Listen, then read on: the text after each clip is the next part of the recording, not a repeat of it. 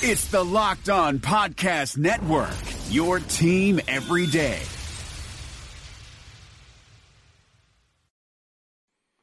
It is Locked On Jazz for the 1st of June. An incredible game one with a blunder like no other. We'll talk about it. Tony Brown of Oregon's in town. He's interesting. I watched him last night. I'll share some thoughts before his workout. And we have a plethora, a glut, a surplus, an overabundance of questions left over from yesterday. And we'll get to them. Coming up on Locked On Jazz. Pow! How are you? I'm David Locke, radio voice of the Utah Jazz, Jazz NBA insider. Hope you're doing great. Thanks very much for tuning in. This is your daily podcast on the Utah Jazz, giving you insight, expertise, geeky numbers, look behind the curtains, and all the rest on the Jazz. LockedOnSports.com has all of the notes for you on all of the information coming out of Locked On Podcast Network. If you are only interested in the NBA, LockedOnNBA.com, and if you like just the Jazz, it's LockedOnJazz.net. And Garrett and Leaf, who over the years have done a bunch of draft work for Locked On Jazz, will be doing it again this year, so we should have some great content coming your direction. All right, let's get to it. I got a plethora, all those big words. I used a thesaurus this morning. It's a fun thing. But let's quickly touch on last night's game. Obviously, the J.R. Smith blunder is Bill Buckner-esque. I mean, I think it's really, truly one of the greatest fails in the history of sports. I don't know that J.R. Smith makes the shot.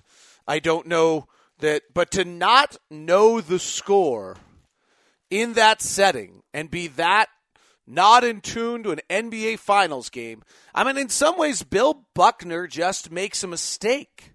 I find what J.R. Smith did maybe bigger. And then when you put into it that LeBron was superhuman, that Cleveland played about as well as they possibly could, and that feels as though it was their chance. That's a series-changing, maybe makes it a 6-game series or a 5-game series, but frankly it feels very similar to Toronto-Cleveland Game 1, where there's no way Toronto should have ever lost, and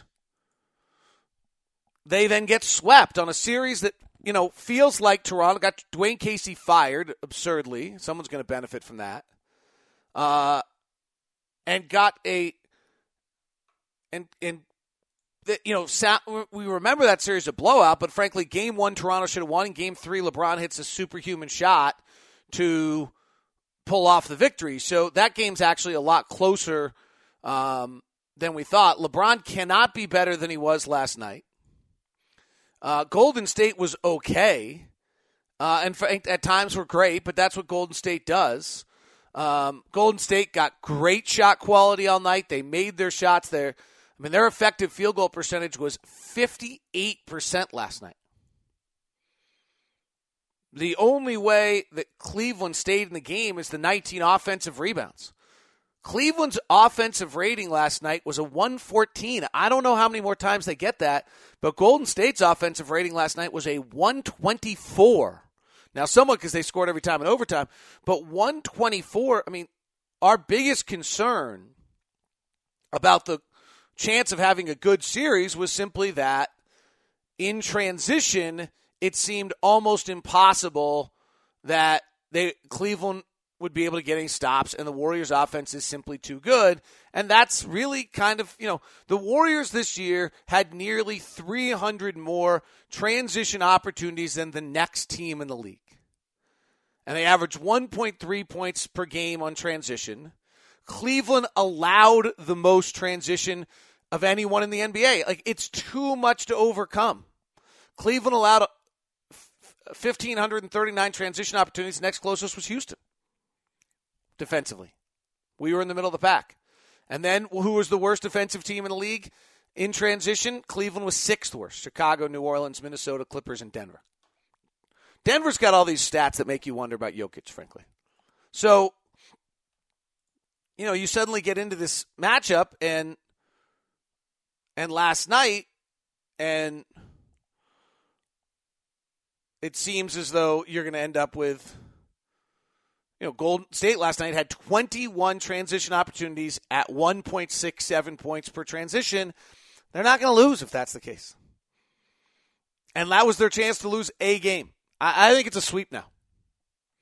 I think this now goes J.R. Smith's blunder. This becomes a sweep, and everyone says it wasn't close. Hey, I still think Golden State would have won this series easily, but Cleveland was brilliant last night. And I thought what was really interesting is Cleveland threw out the same switching defense at Golden State, which early on I thought was going to be a mistake because Golden State had gotten used to it against Houston, and Golden State didn't get used to it until the night moved on. Golden State got pretty decent performances from Steph, 29, 24 from Thompson on 16 shots, 26 from Durant. They play a lot of bad players, by the way. Golden State, for as great as they are, they play a lot of, like, Looney's not good. And Jordan Bell's not good. And David West can't play. I love Steve Kerr, though. I really do. I love Steve Kerr for this.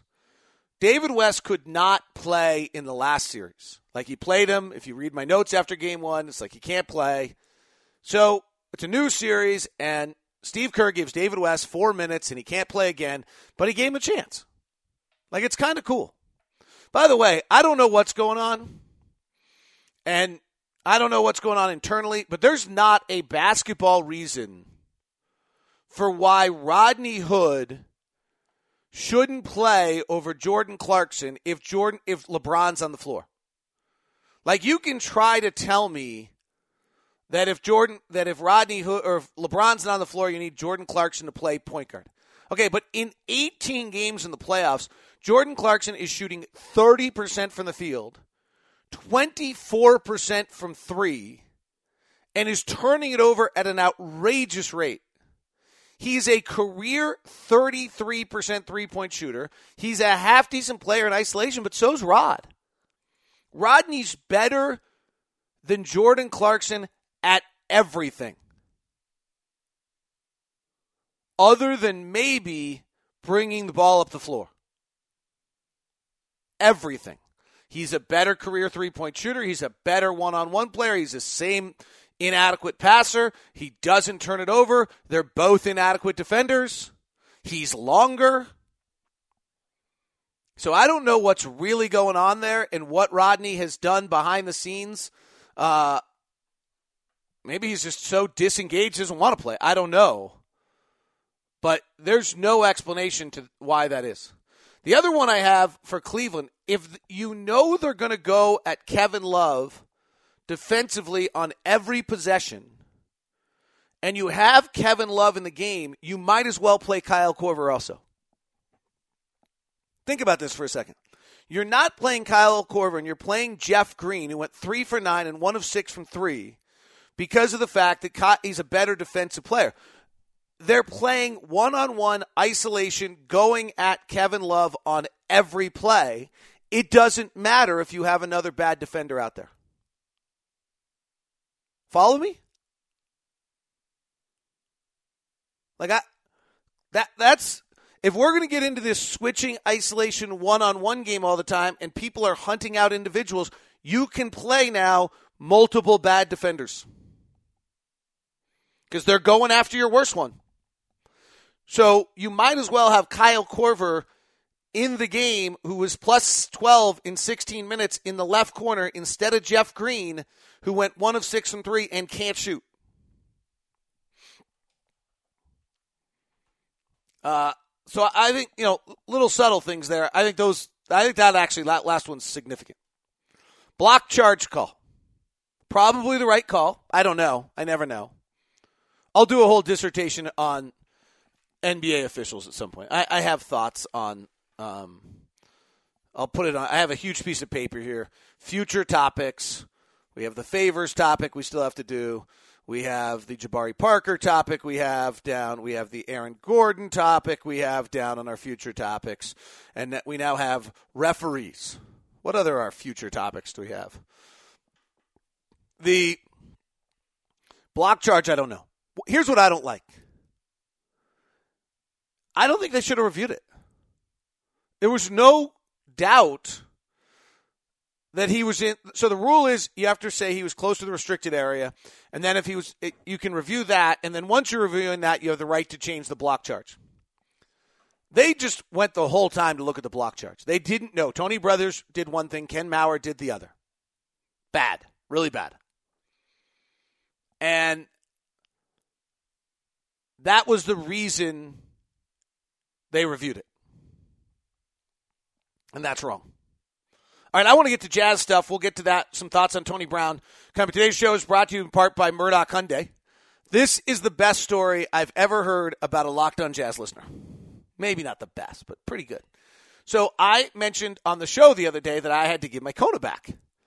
And I was kind of bummed about it. I got a really cool Chevy Colorado diesel truck from Murdock Chevy, so I'm not too upset about it. But so I really kind of fell for the Kona. The Kona is the small SUV that Hyundai's come out with to compete with the Subaru Crosstrek that everyone's driving. And at first I got it and I was like, oh, it drives pretty well, but it's so small. And then I got used to the fact that it was small and just figured out how to deal with that. And I have kids and stuff, and so it's probably not made for me to have with 2 kids and lugging stuff. But even then, it turned out to be great.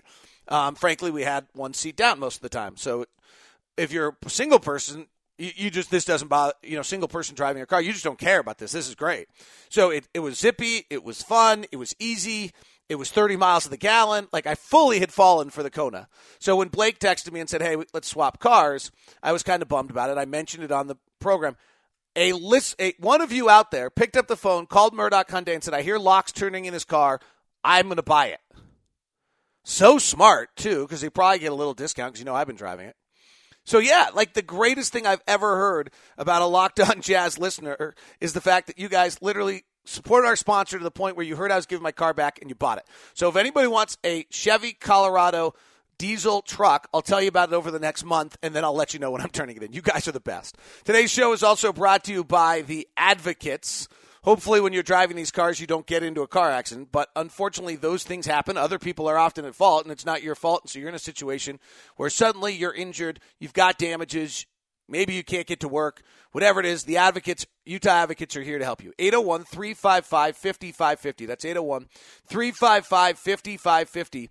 What Matt has built at the Advocates over 25 years is a 106-step process to make sure that they get you good results, nothing bad happens, and they treat you well in the process. It's pretty amazing. You call 801-355-5550. A lawyer calls you in 60 seconds. Then when you get the attorney on the case, they schedule you, get you in the system, and then it's like an airplane checklist. And it sounds impersonal, but it's the exact opposite. It's experts at each task along the way, and it allows your lawyer to interact with you and communicate with you. Accidents are different.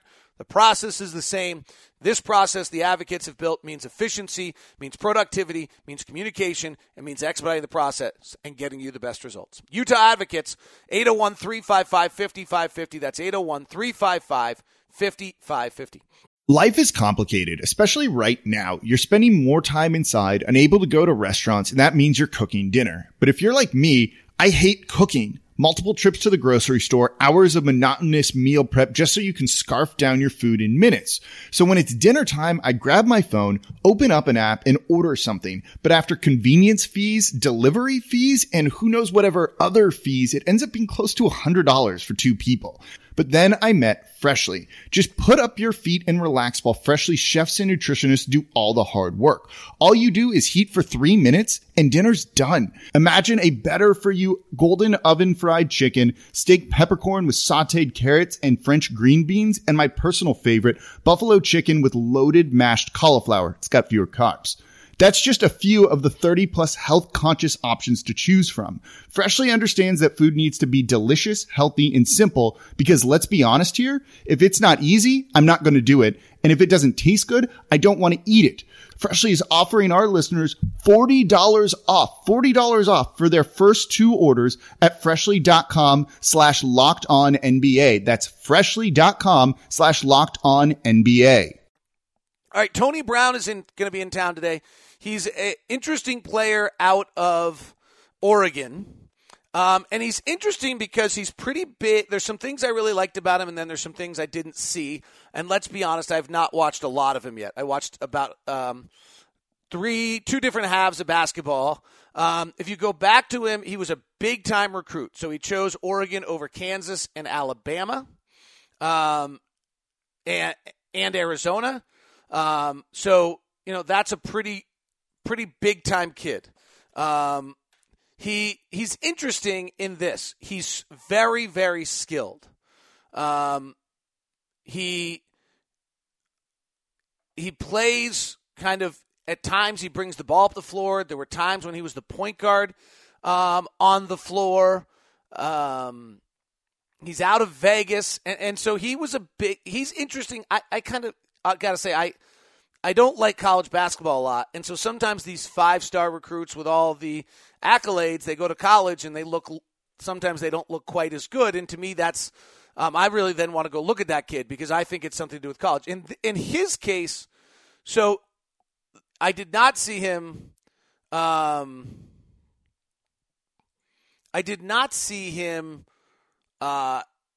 handle or shoot very well. So that would be like the negative. I'm giving you the negatives right now. I didn't see this like incredible athletic. There was an open floor play where he's going to the basket and he's got to rise up, and he didn't. So I didn't see that. But I thought I saw some interesting ball handling for a guy his size. I thought I saw, I think he's about 6'5" to 6'7", it looked to me. I'm really interested to see him in person. I didn't love the way he ran, of all weird things. There was something kind of on his toes about how he ran. But I did like the ball handling. I did like the passing. I did like the idea at 6'7" he could bring the ball up the floor. I got to watch a lot more. Another one I noticed, this was again in the UCLA game, like he's in position to rebound and he's in position to make plays, but he doesn't impact things very often. That's always something I always kind of want the player to jump off the floor.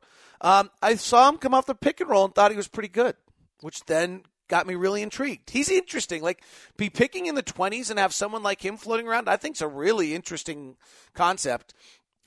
Statistically on his season, I looked it up. I always look at transition numbers because I think that tells me what kind of a basketball athlete they are. He was average. His pick-and-roll ball handling numbers were good. His isolation numbers were limited. He only had about 28.7. His spot-up shooting was poor, about 33% on spot-up shooting. So, we'll be curious to see whether you believe he can shoot. When he had a catch and shoot unguarded this year, he was 6 of 23. It's not a lot. But according to Synergy, that's all he was. When he was guarded, he was only 30%. So his catch and shoot, he was only 29%. And off the bounce, he was only 27%. So I think what I saw out of him, the shooting is the issue. And the really good stuff is the length, the athleticism, the ball handling, the ability to run the pick and roll. And so is that shot got something wrong with it? Is it a lack of touch? It'll be interesting. It's probably why he's sitting where he is on the board and being a player of that athleticism and that pedigree being around possibly for the Jazz. All right, let's get to the leftover questions from yesterday's Facebook. I'll get to as many as I can, and frankly, we have time to get to them throughout the week. But let's see what I can do. When do players usually come back to the team facilities and work during the offseason? So the answer is usually post-Labor Day. That's been, and that for the Jazz over the years has been early. Like if they're getting post-Labor Day, that's good. Dante Exum, Efe Udoh, Donovan Mitchell, Royce O'Neal, Faves.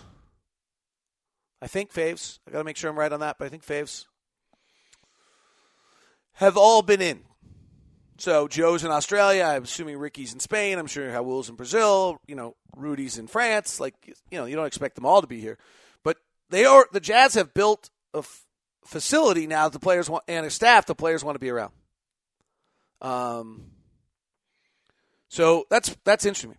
Who are some underrated pickups to keep an eye on? I think most people may be disappointed in Joe Harris or Anthony Tolliver, but I think they would be great boosts for the Jazz bench. I actually would agree with you on both of those players.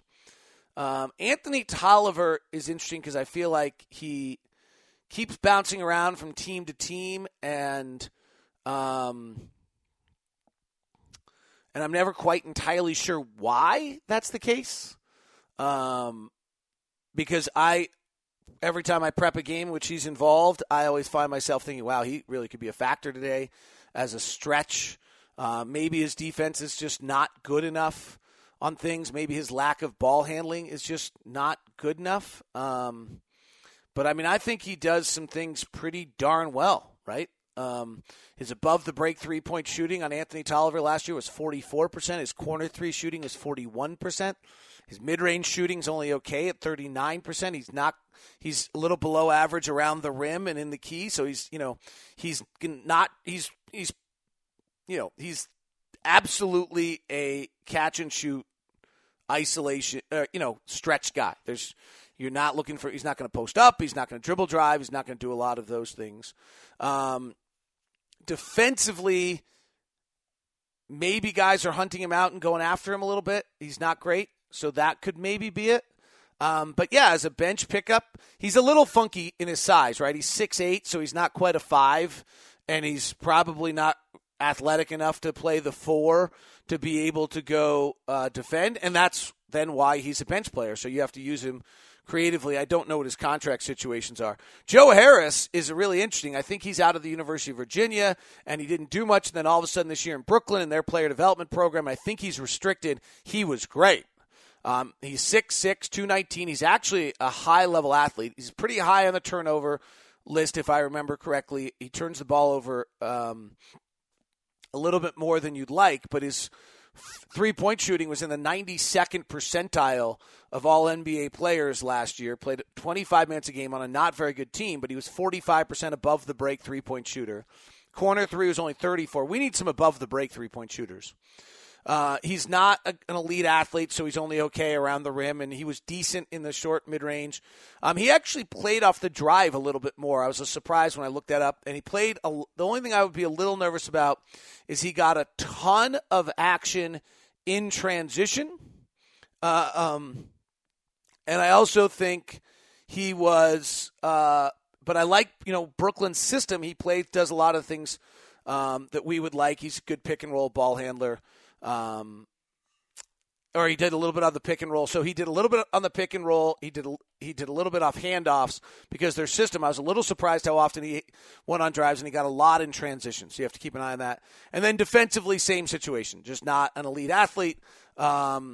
Laterally, I think probably pretty good jumping, and is probably a little below. I haven't looked at his defensive plus minus, but those are good names. Those are the kind of Thabo Sefolosha, Epe Udoh pickups that Jonas Jerebko pickups that at the time you're like, huh? And they turn out to be pretty good. Do you see us trying to go after a big free agent or trade, or is it more realistic to try to get a mid-level guy like Will Barton or Trevor Ariza? You're always going after the big. If there's a player or team that's available that makes you think that you're going to be able to, or play or trade the available that's going to make you're always go after. We're not going to try to do that. That seems kind of funky to say that. Will Barton's interesting. I kind of like. I didn't like Will Barton for a long time, and I've grown. I think he's grown in an interesting manner. And I find myself liking Will Barton a little bit more. Still not a great shooter, but he's become a good corner three shooter. He played with the ball a ton last year and has gotten better at that. So this is now a guy, who can handle. I think there's a really interesting, fascinating debate. If Ricky Rubio is your point guard, now this all changes if Ricky Rubio is not your point guard, but if Ricky Rubio is your point guard, and Donovan Mitchell's going to play 36 minutes a night, he's playing 20 of them with Rubio, who do you want next to Donovan for the other? What type of player do you want next to Donovan for the other 16 minutes? Do you want somebody who can really shoot it? Do you want somebody who can handle so he doesn't have to play with the ball in his hands? Or is that you all right with him playing 16 minutes? Do you want somebody who's long and can defend? What is it you want? And understanding who Rubio is. So I personally think that you really want to make sure in those 16 minutes, this might not be possible, that you've got another shooter next to him and the floor is open. And you put the ball in his hands and let him go to work. And those are probably, Favors comes back, you're not playing those minutes with two bigs, and you're really letting Donovan go to work in those minutes without Rubio. Otherwise, you play him as a catch-and-shoot guy coming off picks, which is a part of his game hasn't developed yet, but you can do that with two bigs a little easier. And there's some things you can do in that regard. And And I don't know, so in that sense, is Will Barton that guy? Will Barton's a nice player. Trevor Ariza would be you're looking to add him as a 3-4 to replace Cephalosha and Jerebko, and you're bringing his toughness and his championship experience, and that has probably some value to it. Today's show is brought to you in part by Intercap Lending. Brock over there, Steve Carter over there do great work, and I can tell you that because they did great work for me. I cannot thank them enough for what our experience was because I suck. So, know your strengths, know your weaknesses. When I do Facebook Live, if you ever see, I am my brain, you guys know my brain. Well, my office looks like my brain. My organization looks like my brain. And so trying to get me to get all the mortgage documents and all those things together, holy smokes, it's like a mess. And my wife didn't want to deal with it, quite frankly. So it was on me during the middle of the season. And the only way this got done was because Steve Carter was just awesome. And because when I met with them the first time, Steve Carter said, we're using technology with our app to try to make a mortgage as easy as ordering a pizza online, which is the easiest thing you can do in life right now. So he backed it up. And that is what I can tell you about Intercap Lending, that they are using their technology to make things better. Also, they're a direct lender, so they can take care of difficult loans with low credit, self-employed business assets, multiple properties, all those kind of things that might give you a little bit of difficulty. They can take care of it. They're not just your run-of-the-mill. They've been around for 40 years.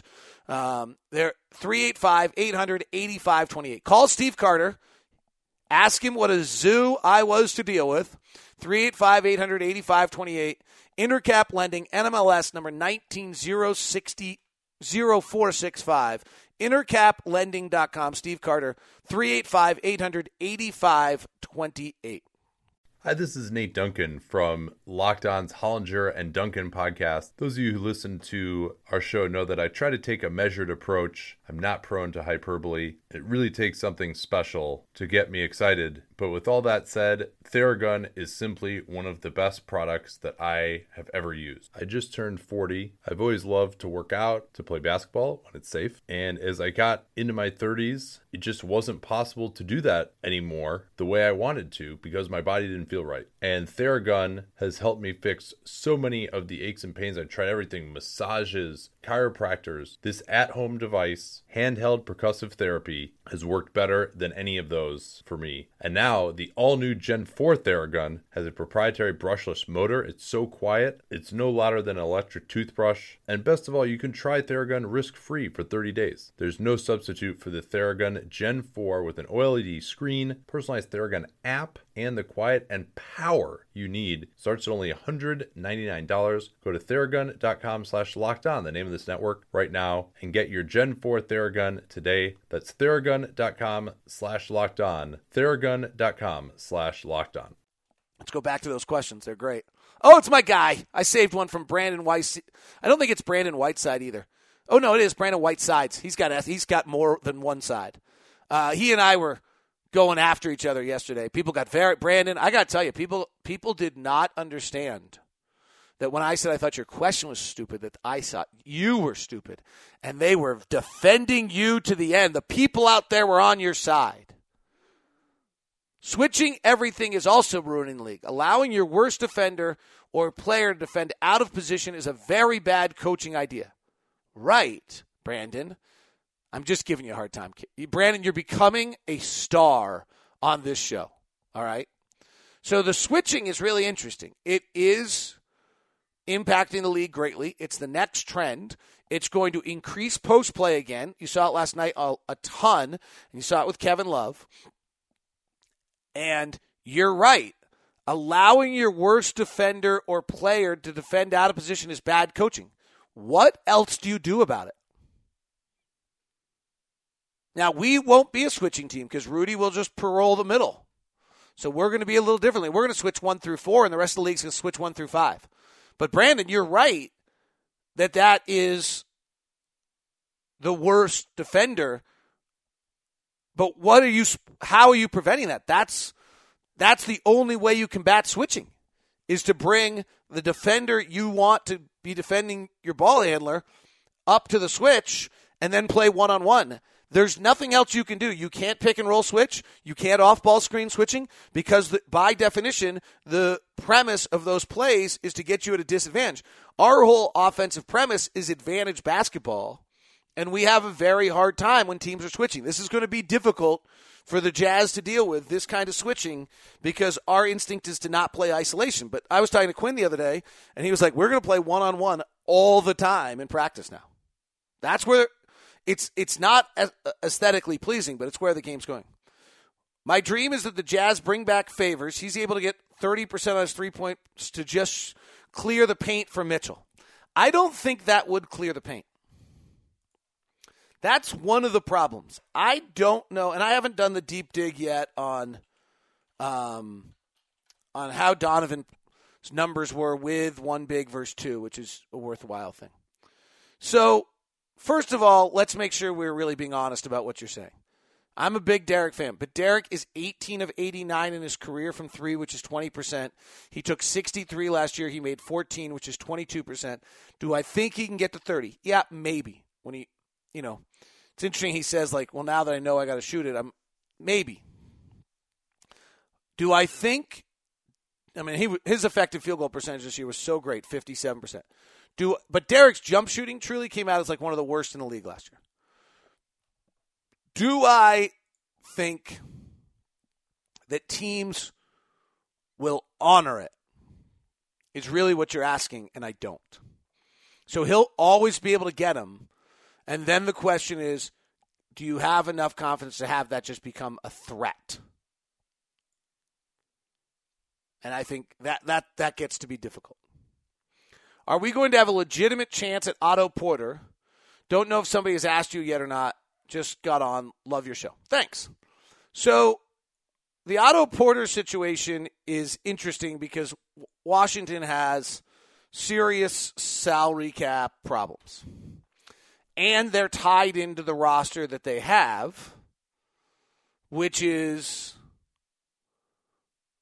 John Wall, Bradley Beal, Otto Porter, and they're at $123 million last year, and they have $124 million on the books. They have Yamahimi at 16, Marcin Gortat at 13 next year. Those are problems. And Otto Porter at 26 next year.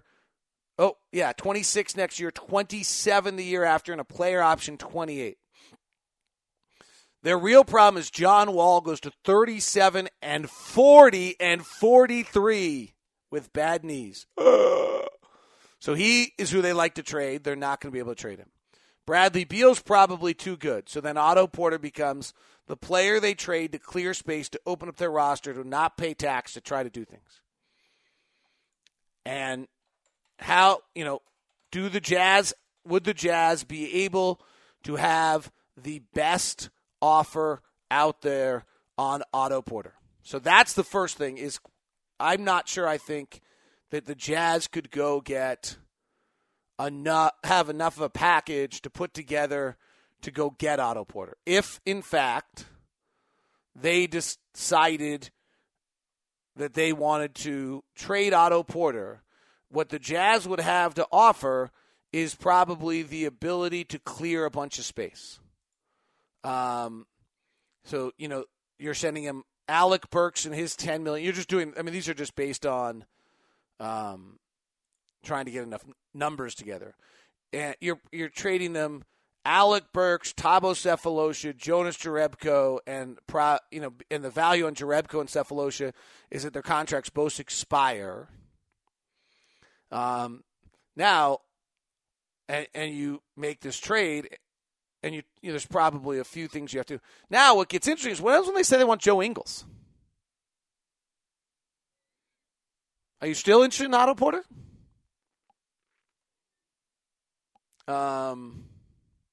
Right? Where? How much do you want Otto Porter? Because if I'm Washington, you give me Joe Ingles in the first-round pick, I'm probably doing this deal. Now, Otto Porter's pretty good. 94th percentile in the half court. Only 11% of his offense came as the ball handler in the pick and roll, so you'd like to see more of it, but he was really good at it. His passing numbers weren't super at it. He ran 387 pick and rolls last year. He averaged 1.05 points per possession when doing it with Gortat, which is awesome. He was not good with Morris or Mahimi. His drives per game were pretty good at 1.06, which we need in a little isolation play. His effective field goal percentage was 57.9.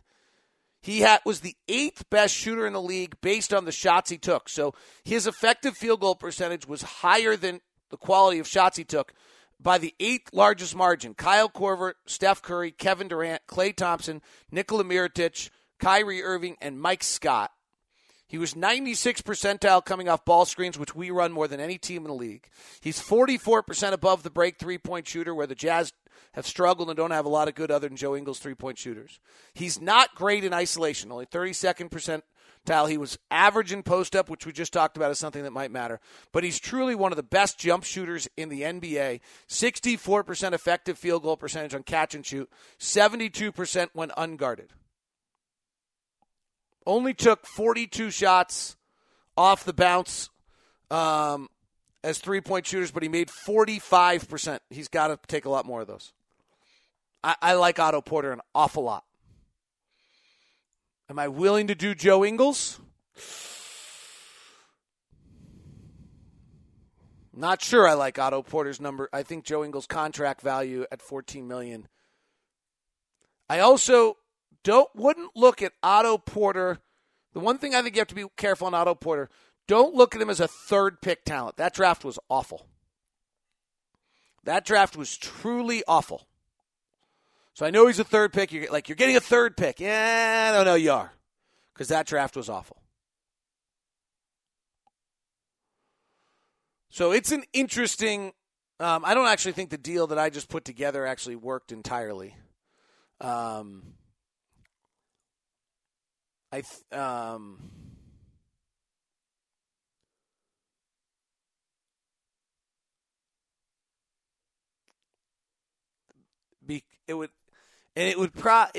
don't think you'd be able to re-sign everybody the same way either. So, but it's an interest.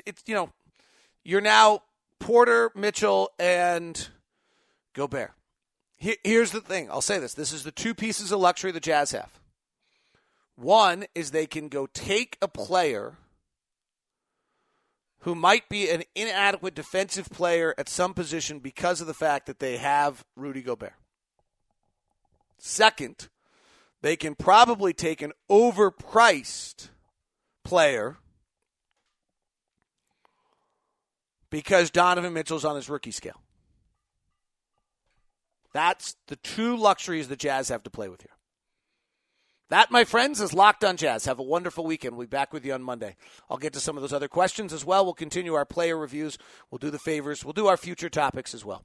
Have a great one. Talk to you soon.